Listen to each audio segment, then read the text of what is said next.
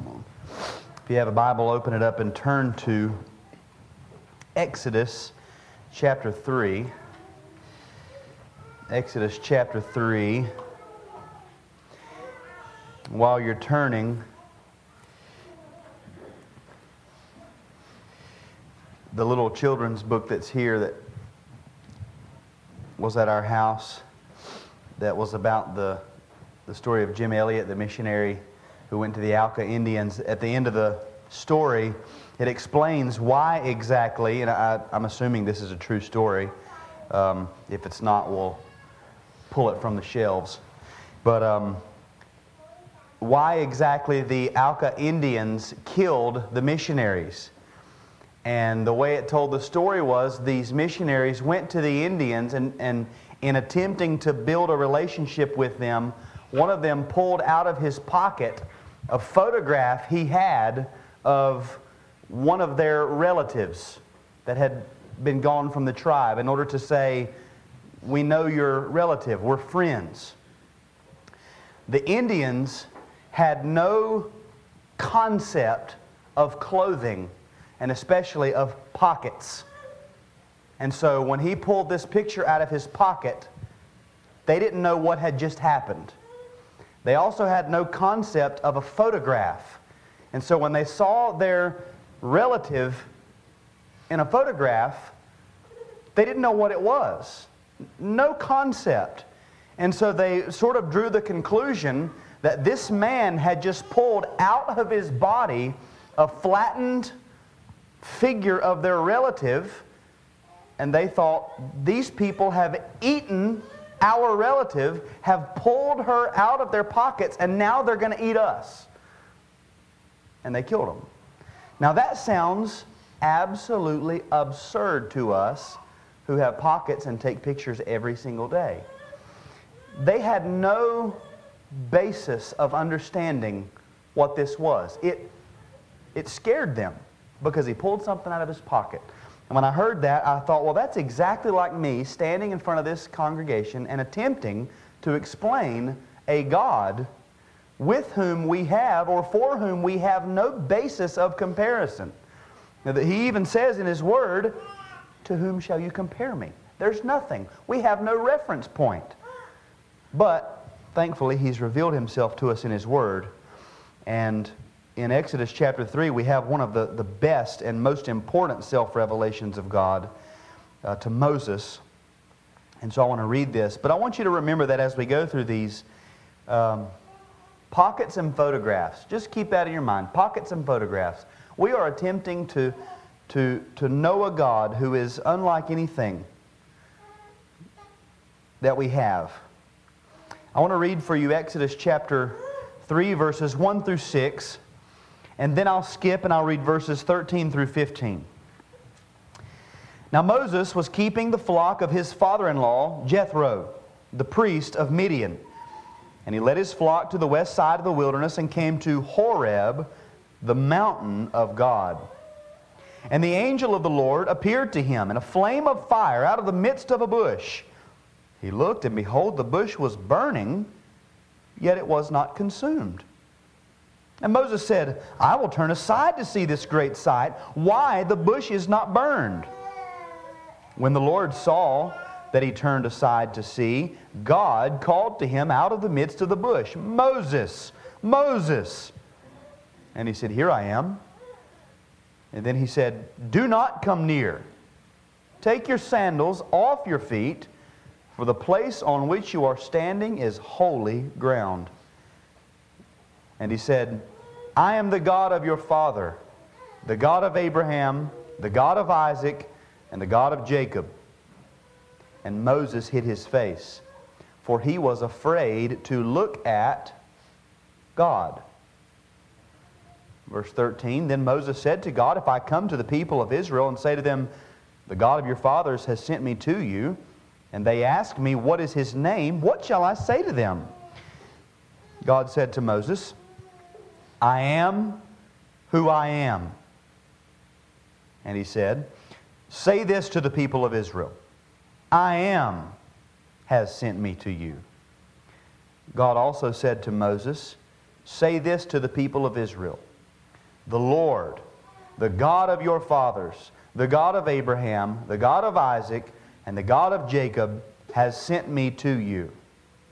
This is my name forever, and thus I am to be remembered throughout all generations." This is God's Word. Let's pray.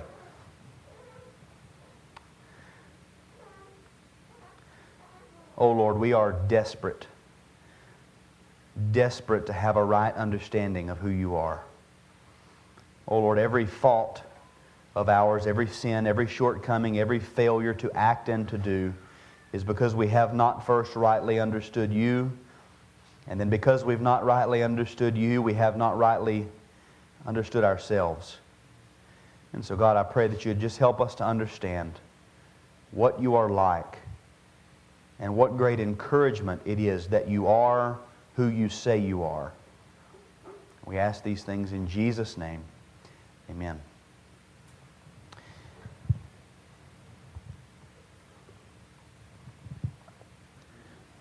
The fountainhead of all true blessedness is God. While many would substitute the knowledge of God for the sensual and temporal benefits from God, we understand that the attainment of all spiritual blessedness comes through knowing God and being known by God.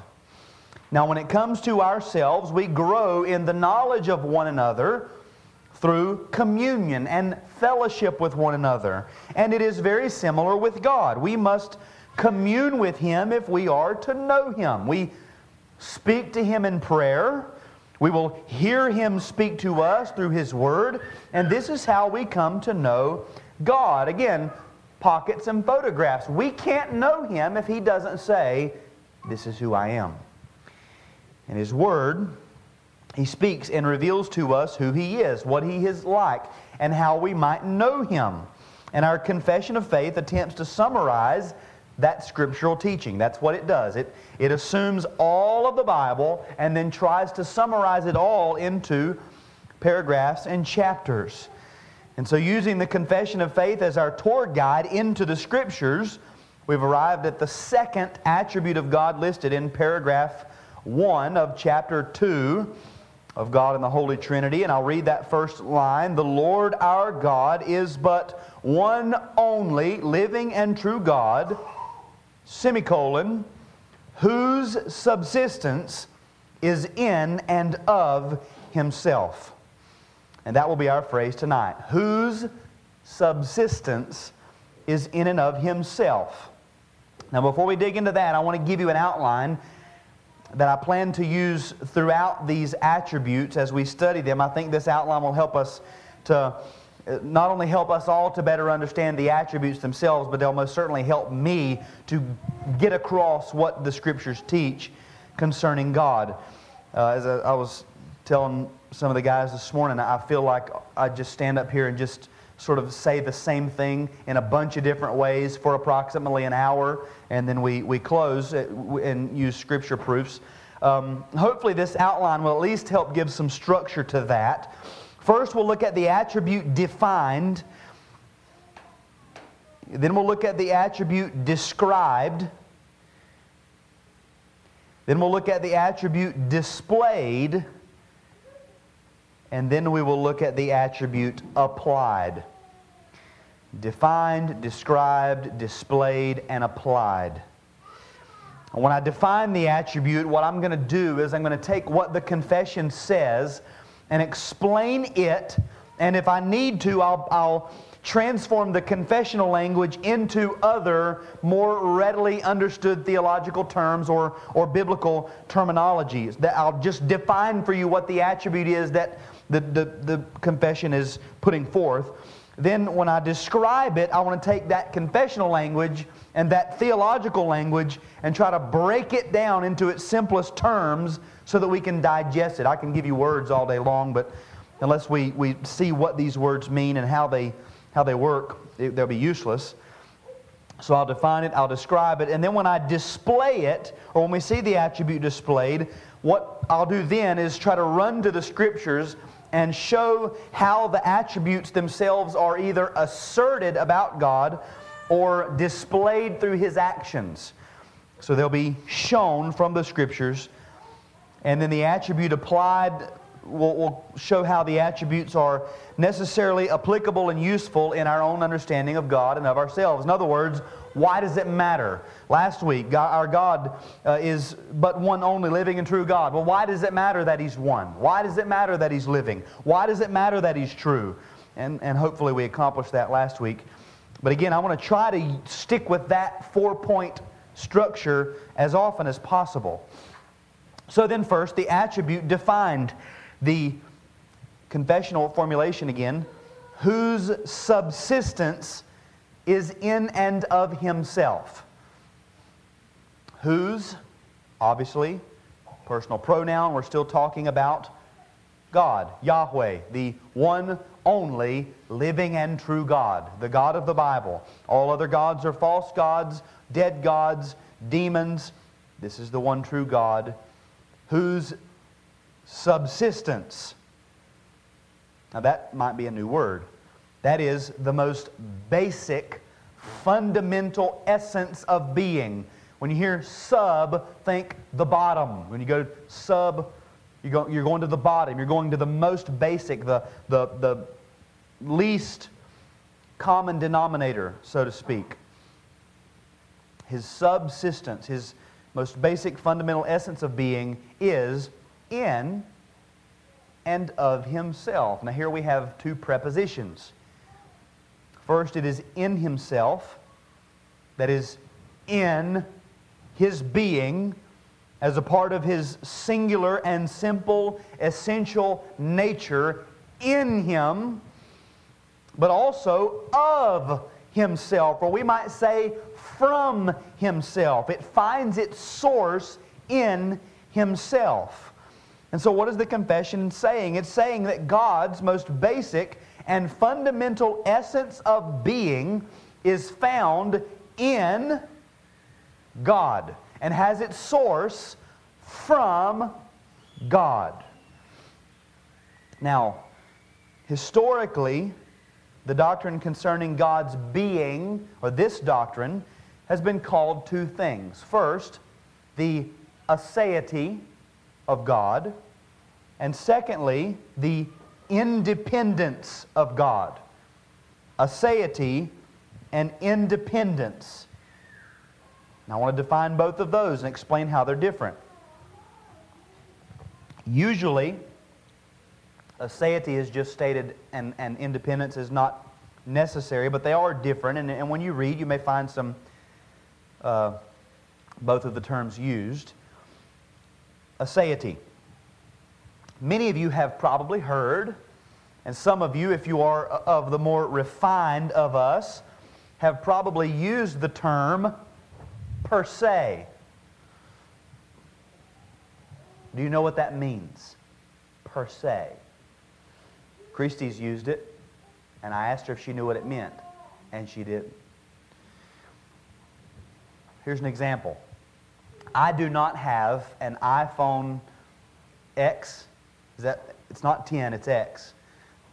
Right? Is that what the newest one is? Okay, X. iPhone X. Is it 10? Okay, stands for 10. I never saw 8 or 9. So anyway, I don't have the newest iPhone, whatever it might be. Now you might come to me and say, do you not have one because you don't like them? And I might say, well, it's not that I don't like the phone per se. It's just that I already have a phone.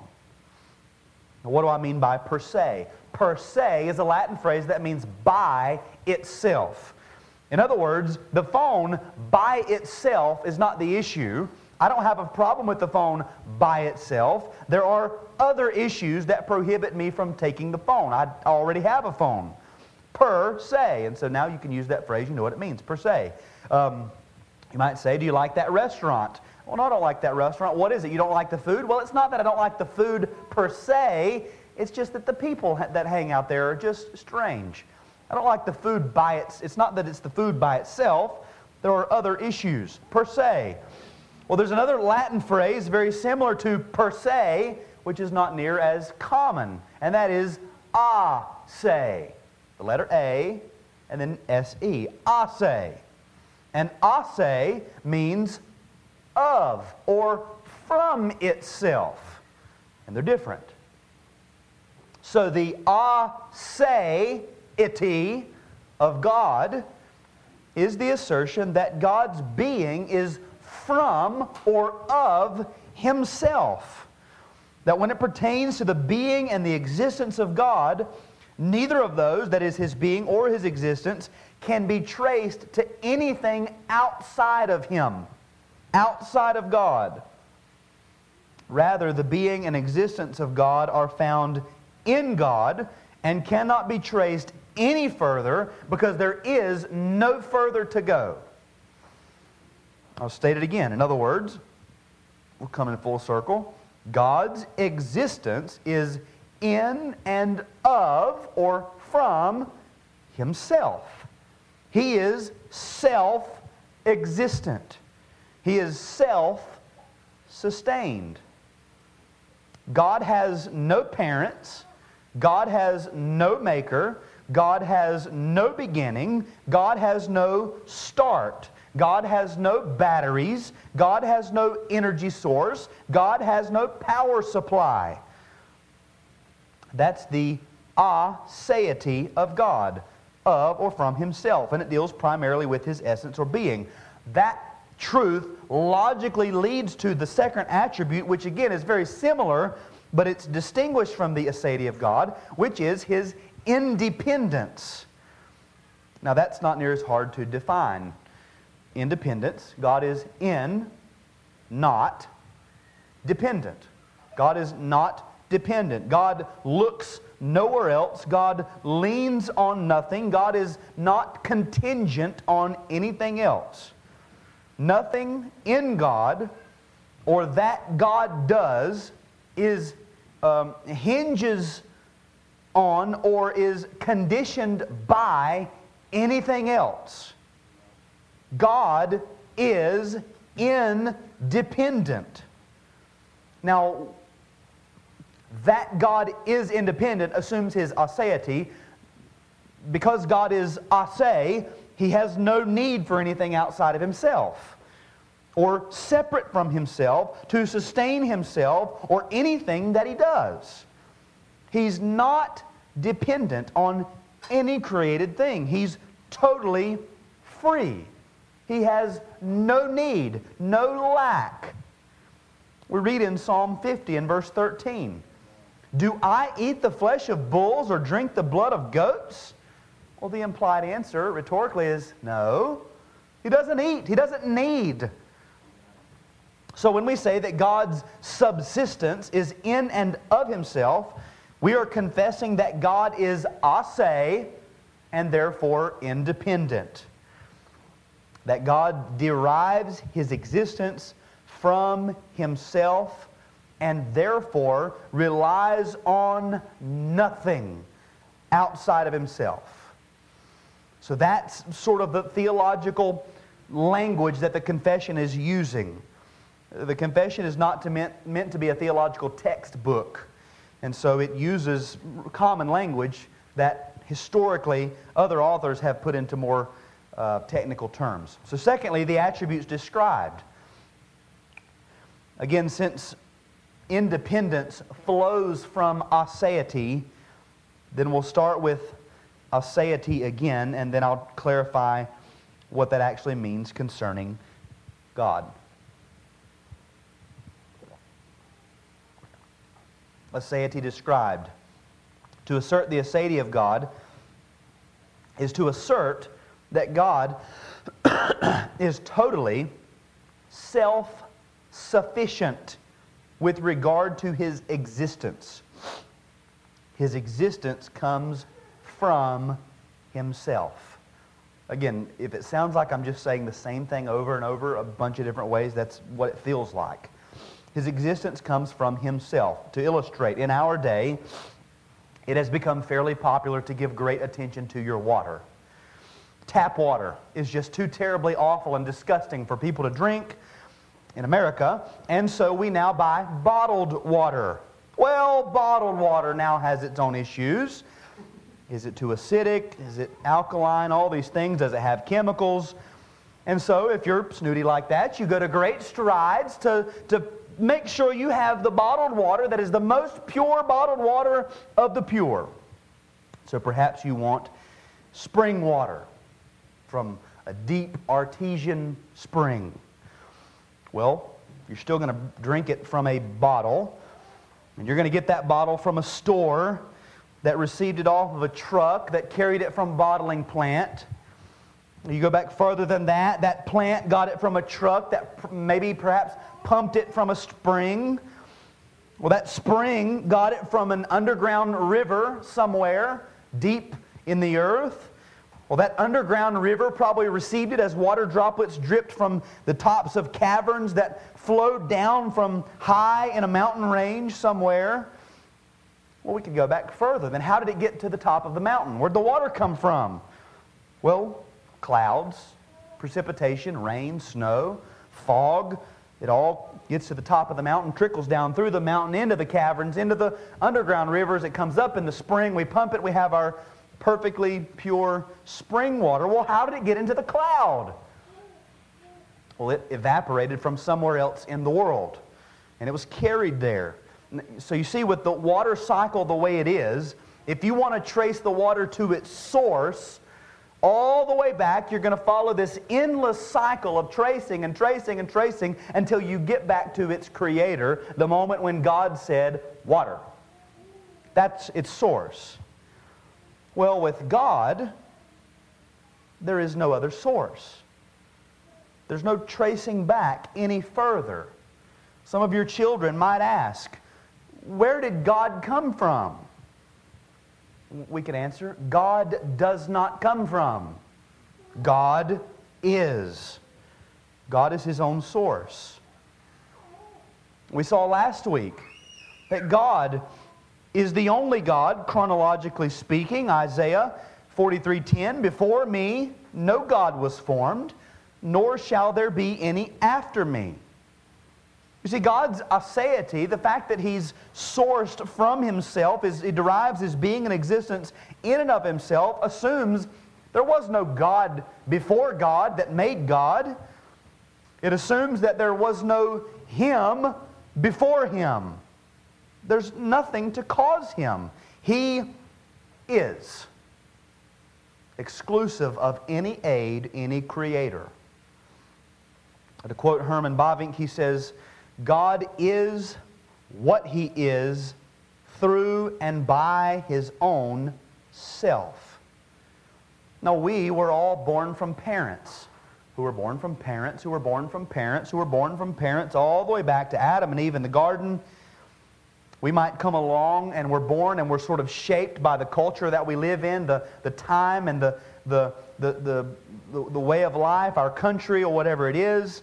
The things that we take into our minds, that we perceive, that shapes who we are, not God. God is.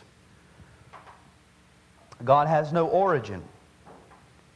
In Psalm 90 and verse 2 we read, before the mountains were brought forth, or ever you had formed the earth and the world, from everlasting to everlasting, you are God. Notice the tense. You are God. From everlasting to everlasting, not you were God, not you will be God, you are.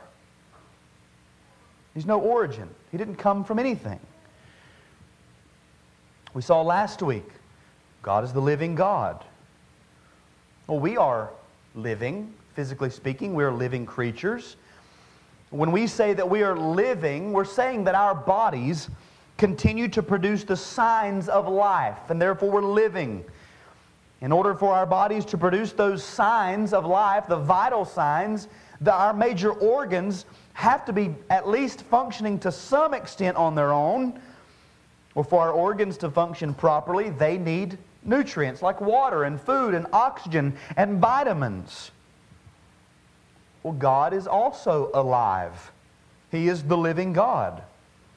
The difference is He does not derive His life from anything. He has no organs.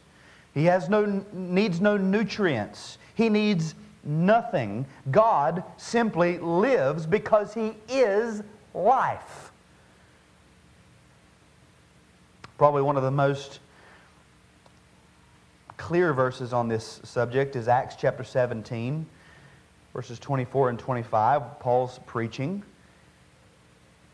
And he says, "The God who made the world and everything in it, being Lord of heaven and earth, does not live in temples made by man, nor is He served by human hands as though He needed anything, since He Himself gives to all mankind life and breath and everything."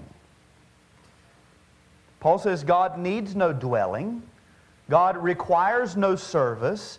He needs nothing. As a matter of fact, God is the giver of life and breath and everything. He doesn't need anything. He gives everything.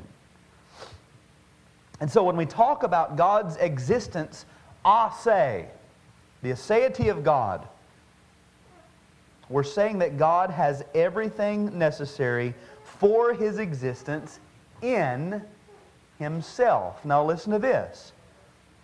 Since all that is in God is God, then whatever God has in Himself that actuates His being, and that's not a good term, but I don't know of another one, pockets and photos, all that is in God is God, then whatever God has in Himself that actuates His being is Him. There's nothing else. Because God is God, He must exist. It is of His essential nature to exist without origin, without beginning. Or to put it another way, because He is God, He is. God, in all of His incomprehensible excellencies, has within Himself the power to be. God is the source of His own being. God does not come from God. God was not created by God. God is of God, or even more simply, God is. That's the aseity of God described. Independence, again, is a little more simple. All of that leads to the independence of God. If He has all He needs in Himself, then He needs nothing that He is not. Now, there are essentially two types of things. There are creator and creature. Necessary and contingent. That which must be and that which is only because of something else. And so when we say that God is independent, we are saying that He is creator, and that as creator, He has no need of creature whatsoever. As the only necessary being, He is contingent upon nothing. He must be because He is the cause of all other things. Because He has always been and creatures have not always been, then we cannot say in any way that God needs any creature for His existence. It also follows, since God is simple, that every attribute of God is also independent of every created thing. Now, if this doesn't make you feel small, I don't know what else will. But all of His virtues, like love, mercy, kindness, patience, goodness, they are not dependent on anything outside of God, including sinners. He does not need sinners to be merciful. He does not need sinners to be loving. He does not need sinners to be kind. Additionally, His eternal decree is independent. You see how so much of our theology flows from the character of God. We don't just come along and say, well, we like to say that God does whatever He wants to, and God chooses who He wants to, and God... That's not how it works. We start with who God is. God is ase, therefore God is dependent. because God is independent, because God is independent, and because God is one, therefore all of His attributes must also be independent. Therefore His eternal decree must be independent. Therefore, God did not take into account anything that He foresaw in the future in order to decree all eternity, because there was no future to foresee, because He decreed it. All of His works outside of Himself, creation, the history of the nation of Israel, Christ's advent, salvation and redemption, none of these are in any way dependent upon any created thing. It cannot be. Amen. Now, what does this necessarily imply? God does not need help. God has never been helped. God does not need any kind of defense for Himself or any of His actions. God does not need your love, your companionship to be happy or fulfilled. God was not and is not in any way lonely or lacking before He created or now. God does not need you to carry out His redemptive mission. God does not need you to take His gospel to the nations. God has never gained anything. God derives no benefit from creation whatsoever.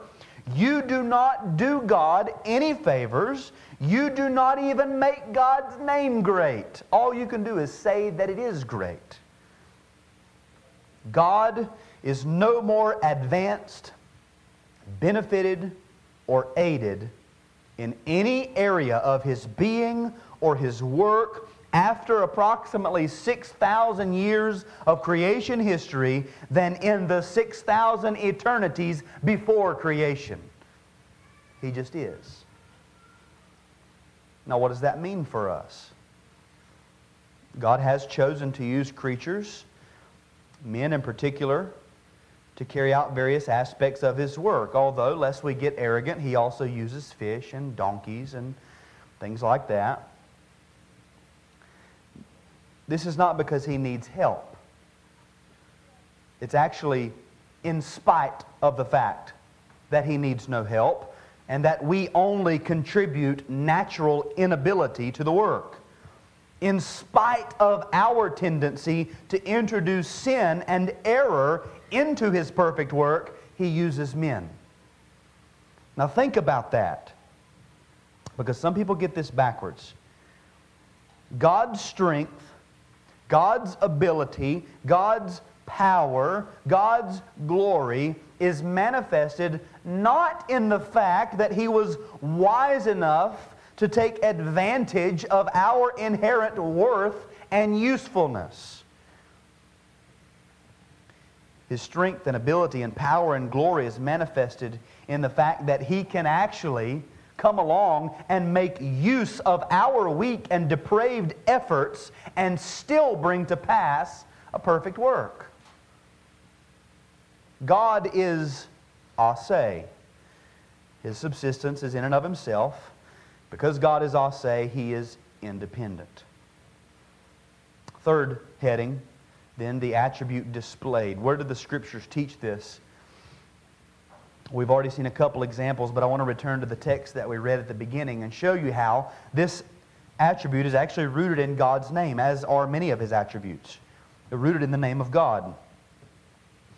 We read in Exodus chapter 3, beginning in verse 2,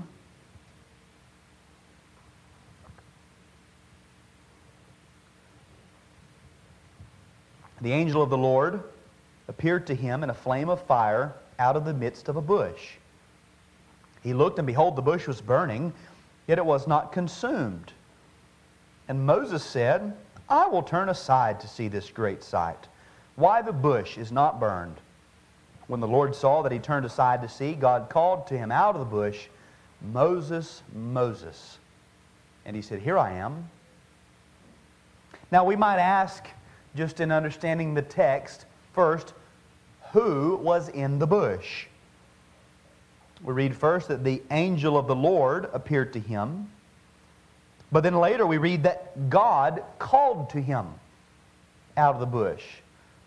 As is often the case in the Old Testament, when you read the angel of the Lord, that is none other than God Himself, manifesting Himself. And we also seen in verse 6 that Moses didn't want to look at the bush so that he would not see God. Not that he wouldn't look at a bush, but so that he would not look upon God. So God is here speaking, manifesting His presence in this bush, speaking out of the bush. How did God choose to manifest Himself? Well, it says that He manifested Himself, or that He appeared in a flame of fire out of the midst of a bush. But we also see that the bush was burning, yet it was not consumed. So not only was it a fire, but it was a fire that was burning without consuming the bush. Now think about this. Think about a bonfire or a campfire, a fireplace, a match, or a piece of paper that's on fire. What happens when the wood is gone? When the match head is burnt? When the paper burns away, the fire burns out. Now why is that? It's because fire needs fuel. It needs something to burn, to consume, so that it can keep burning. And as it consumes the wood or the paper or the match head, it continues to burn. Once the fuel is consumed, the fire goes out because it doesn't have what it needs to burn. It's the same with a gasoline engine. When you run out of gas, your fuel's gone, you can't have combustion, you can't have fire anymore, your car won't run. And so in Exodus 3 we have this bush that is on fire, but it is not consumed. In other words, that which would normally be fuel for the fire, the stems and twigs and leaves of the bush, is not consumed. We can't imagine this. It's burning, but nothing's happening to it. This shows that the fire, the manifestation of God's presence, does not need in order to be. It just is. It doesn't need wood, it doesn't need leaves, it doesn't need twigs, it doesn't need gasoline.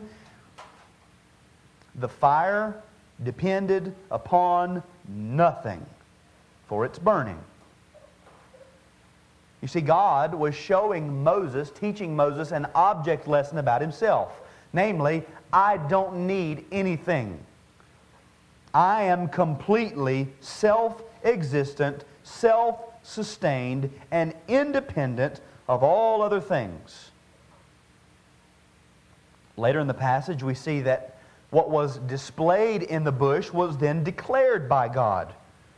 In verse 14, God said to Moses, I am who I am. And He said, say to this people of Israel, say this to the people of Israel, I am has sent me to you. This is the name of God. Remember, the name of God is the representation of all of His divine fullness. His name is who He is. It encompasses all that He is. And His name is I am, or I am who I am. And am has to do with the being of God. Think about this. When I say I am, there's always something else coming after that qualifies what I am. I am doing this, I am being this, I'm going there, I'm saying, I'm feeling, I'm seeing, I'm smelling, I'm hearing. All of that is related to some action within the realm of creation. And all of these kinds of statements, I am, and whatever follows that we say, is a statement of, it's clarifying the present state of your existence. It's letting other people know about yourself as you relate to the world around you. Now with God, it is not so. He says, I am. And that is a complete statement with regard to His existence, now and for eternity. I am. Again, if I said, I am Paul, it's because I want to distinguish myself from other people. I use that denomination that was given to me by my parents. That statement, I am Paul, assumes I have parents. It assumes that I submit to their authority in giving me a name. It assumes the legal obligation that I have to carry that given name. But God has no need to distinguish Himself. He is purely other. And so when He says, I am, He immediately distinguishes Himself from all creation. God has no parents. God submits to none. God is under no obligation. He simply is. God's name is not I am now, who I once was not, because of something created. His name is not I am now, who I will not be, because of some extenuating circumstances that might come along. His name is not I will be what I wasn't. I am not who I was. I will not be who I am. His name is not I am here, I am there, I am now, I am then. It is I am. Now, eternally, past and future, who I am. Now, eternally, past and future. God is not becoming. God is not growing. God is not morphing. God is not advancing. God is not spreading. He is I am. Now think about this. I am, Yahweh, that's the covenant name of God. He says, this is my name forever, and thus I am to be remembered throughout all generations. I want to let you know this is my covenant name, I am. Now, how can God be sure, and how can we be sure that this covenant will stand for all eternity? How can we know? The answer is because God is ase. God is independent. All of God's acts, all of God's attributes are independent. We never have to worry that some created thing that came along after might somehow affect His covenant faithfulness. He can say, I am, and that seals eternity's redemption for His people. Now that's just one way that this is applicable, but let's look at some others in heading number 4, the attribute applied. And the primary application of this truth, again, is found in the fact that all of God's perfections, as they come to us and bless us and nourish our souls, all of God's actions for us in time are totally independent of any other created thing. So for example, take life and the theme of life in Scripture. God is the giver and the sustainer of life, both physical life and spiritual life. Because of Adam's sin, death entered the world, both physical death and spiritual death. Christ has come that we might have life, and that we might have it more abundantly than ever we had before in Adam. In Christ we will live forever. But how will we be sustained forever? How will our lives be sustained for eternity? Jesus says in John 5:26, "For as the Father has life in Himself, so He has granted the Son also to have life in Himself." Unlike us, God needs no food, no water, no oxygen, no sleep, no medicine. He has life in Himself because He is life. Though heaven and earth would pass away, God is life from everlasting. And so while we naturally are dead in trespasses and sins, running headlong toward physical and eternal death, God, who is life and has life, comes to us and gives us life in Christ. 1 John 5:11 says, "And this is the testimony that God gave us eternal life, and this life is in His Son." You see, God has life in Himself because His life comes from Himself. He is life. He's the source of life. He gives us Christ. Life is in Christ, and so when we have Christ, we have life for all eternity. The self-existent, self-sustaining God who by His Spirit lives within us will be the sustenance of our physical and spiritual life. And so we don't ever have to worry that, there's going to be a lot of people in eternity, right, on the new earth, and what happens if we eventually just sort of dwindle the power supply down? God is life. There is no supply. He is it. Consider wisdom. Through the wisdom of the world, the natural wisdom of man, we cannot know God. Our foolish hearts are darkened, and any truth revealed we suppress in our unrighteousness. How then can we who are foolish know God and obtain wisdom? The answer is, again, we look to God. Romans 11:34 says, "For who has known the mind of the Lord, or who has been His counselor?" The rhetorical answer is, no one has been the Lord's counselor. Well, why is that? Because God needs no counsel. He possesses all wisdom. God's wisdom and knowledge are not dependent on someone else's ability to give Him counsel or to educate Him. In other words, God is completely uneducated. In Isaiah chapter 40, verses 13 and 14, "Who has measured the Spirit of the Lord, or what man shows Him His counsel? Whom did He consult? And who made Him understand? Who taught Him the path of justice, and taught Him knowledge, and showed Him the way of understanding?" Again, rhetorically, the answer is nobody. Back to ourselves, we are unwise. We are foolish. We need to be taught. God is the source of all true wisdom. He does not look at us or any created thing to learn, but Himself teaches all wisdom. And then we read in 1 Corinthians 1:24, Christ is the wisdom of God.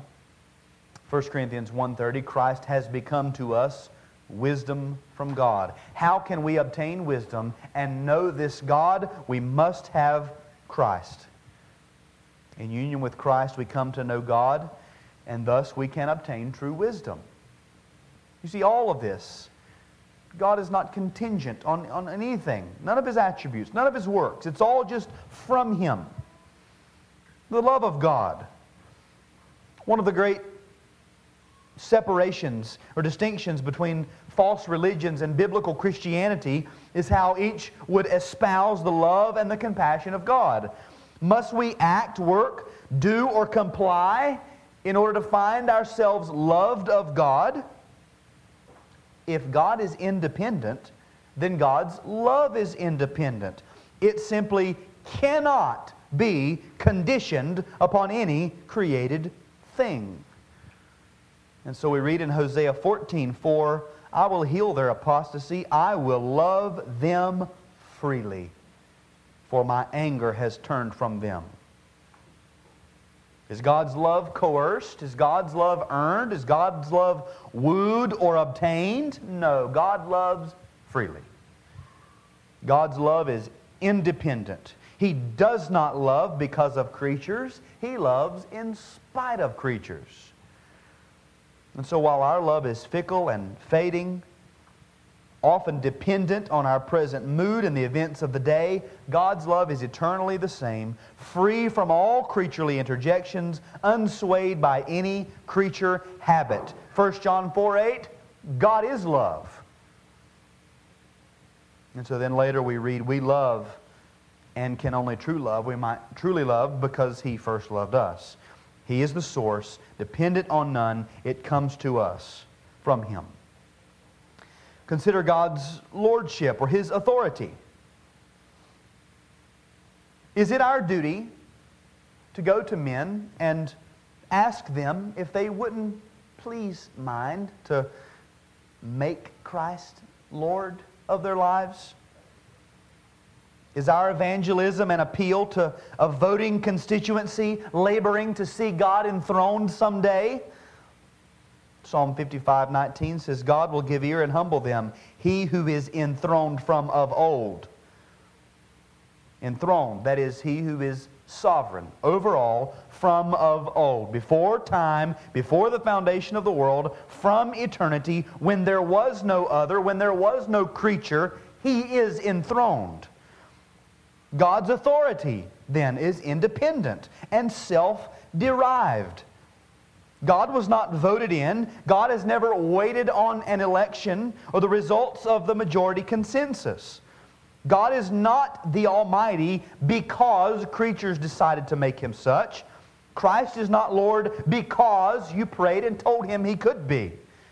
God's throne is eternally independent of all other things.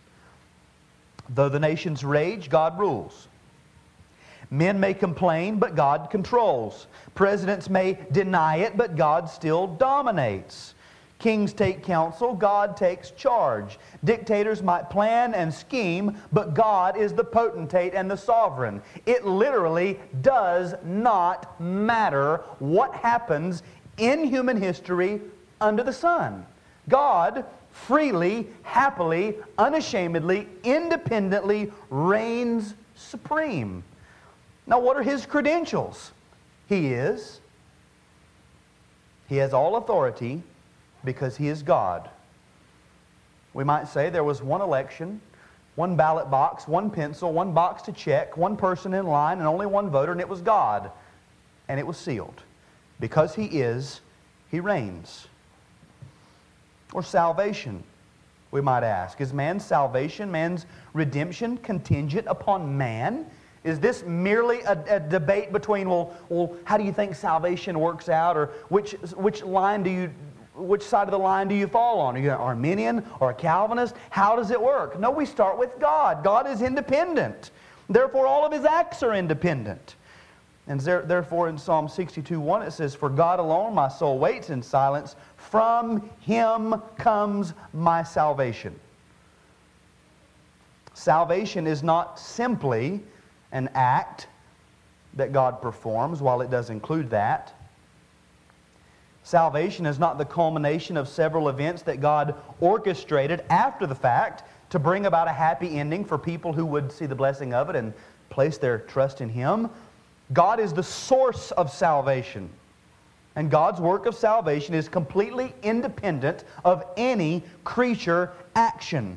Now, while we, His people, certainly benefit, and creatures are used in the carrying out of the several details, and all of creation is awaiting its consummation, God's work of salvation, which finds its source in Himself, is not in any way dependent on any man. Again, it is in spite of man.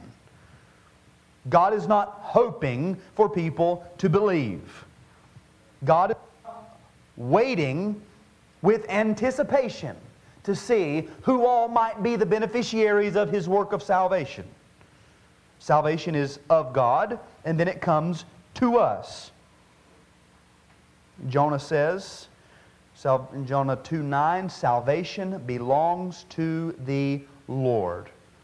And therefore there's nothing we can do to earn it, lose it, keep it, thwart it, or interrupt it. It's an independent act. An independent work of God, sourced from God. Just a couple more. 3 more. Very quickly. Our hope.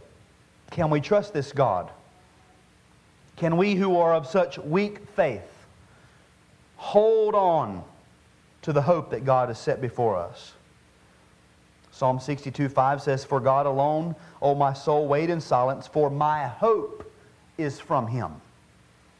And so the hope that we have, that His Word is true, that His promises will stand, that our inheritance awaits us, all of that finds its source in God. God gives the hope.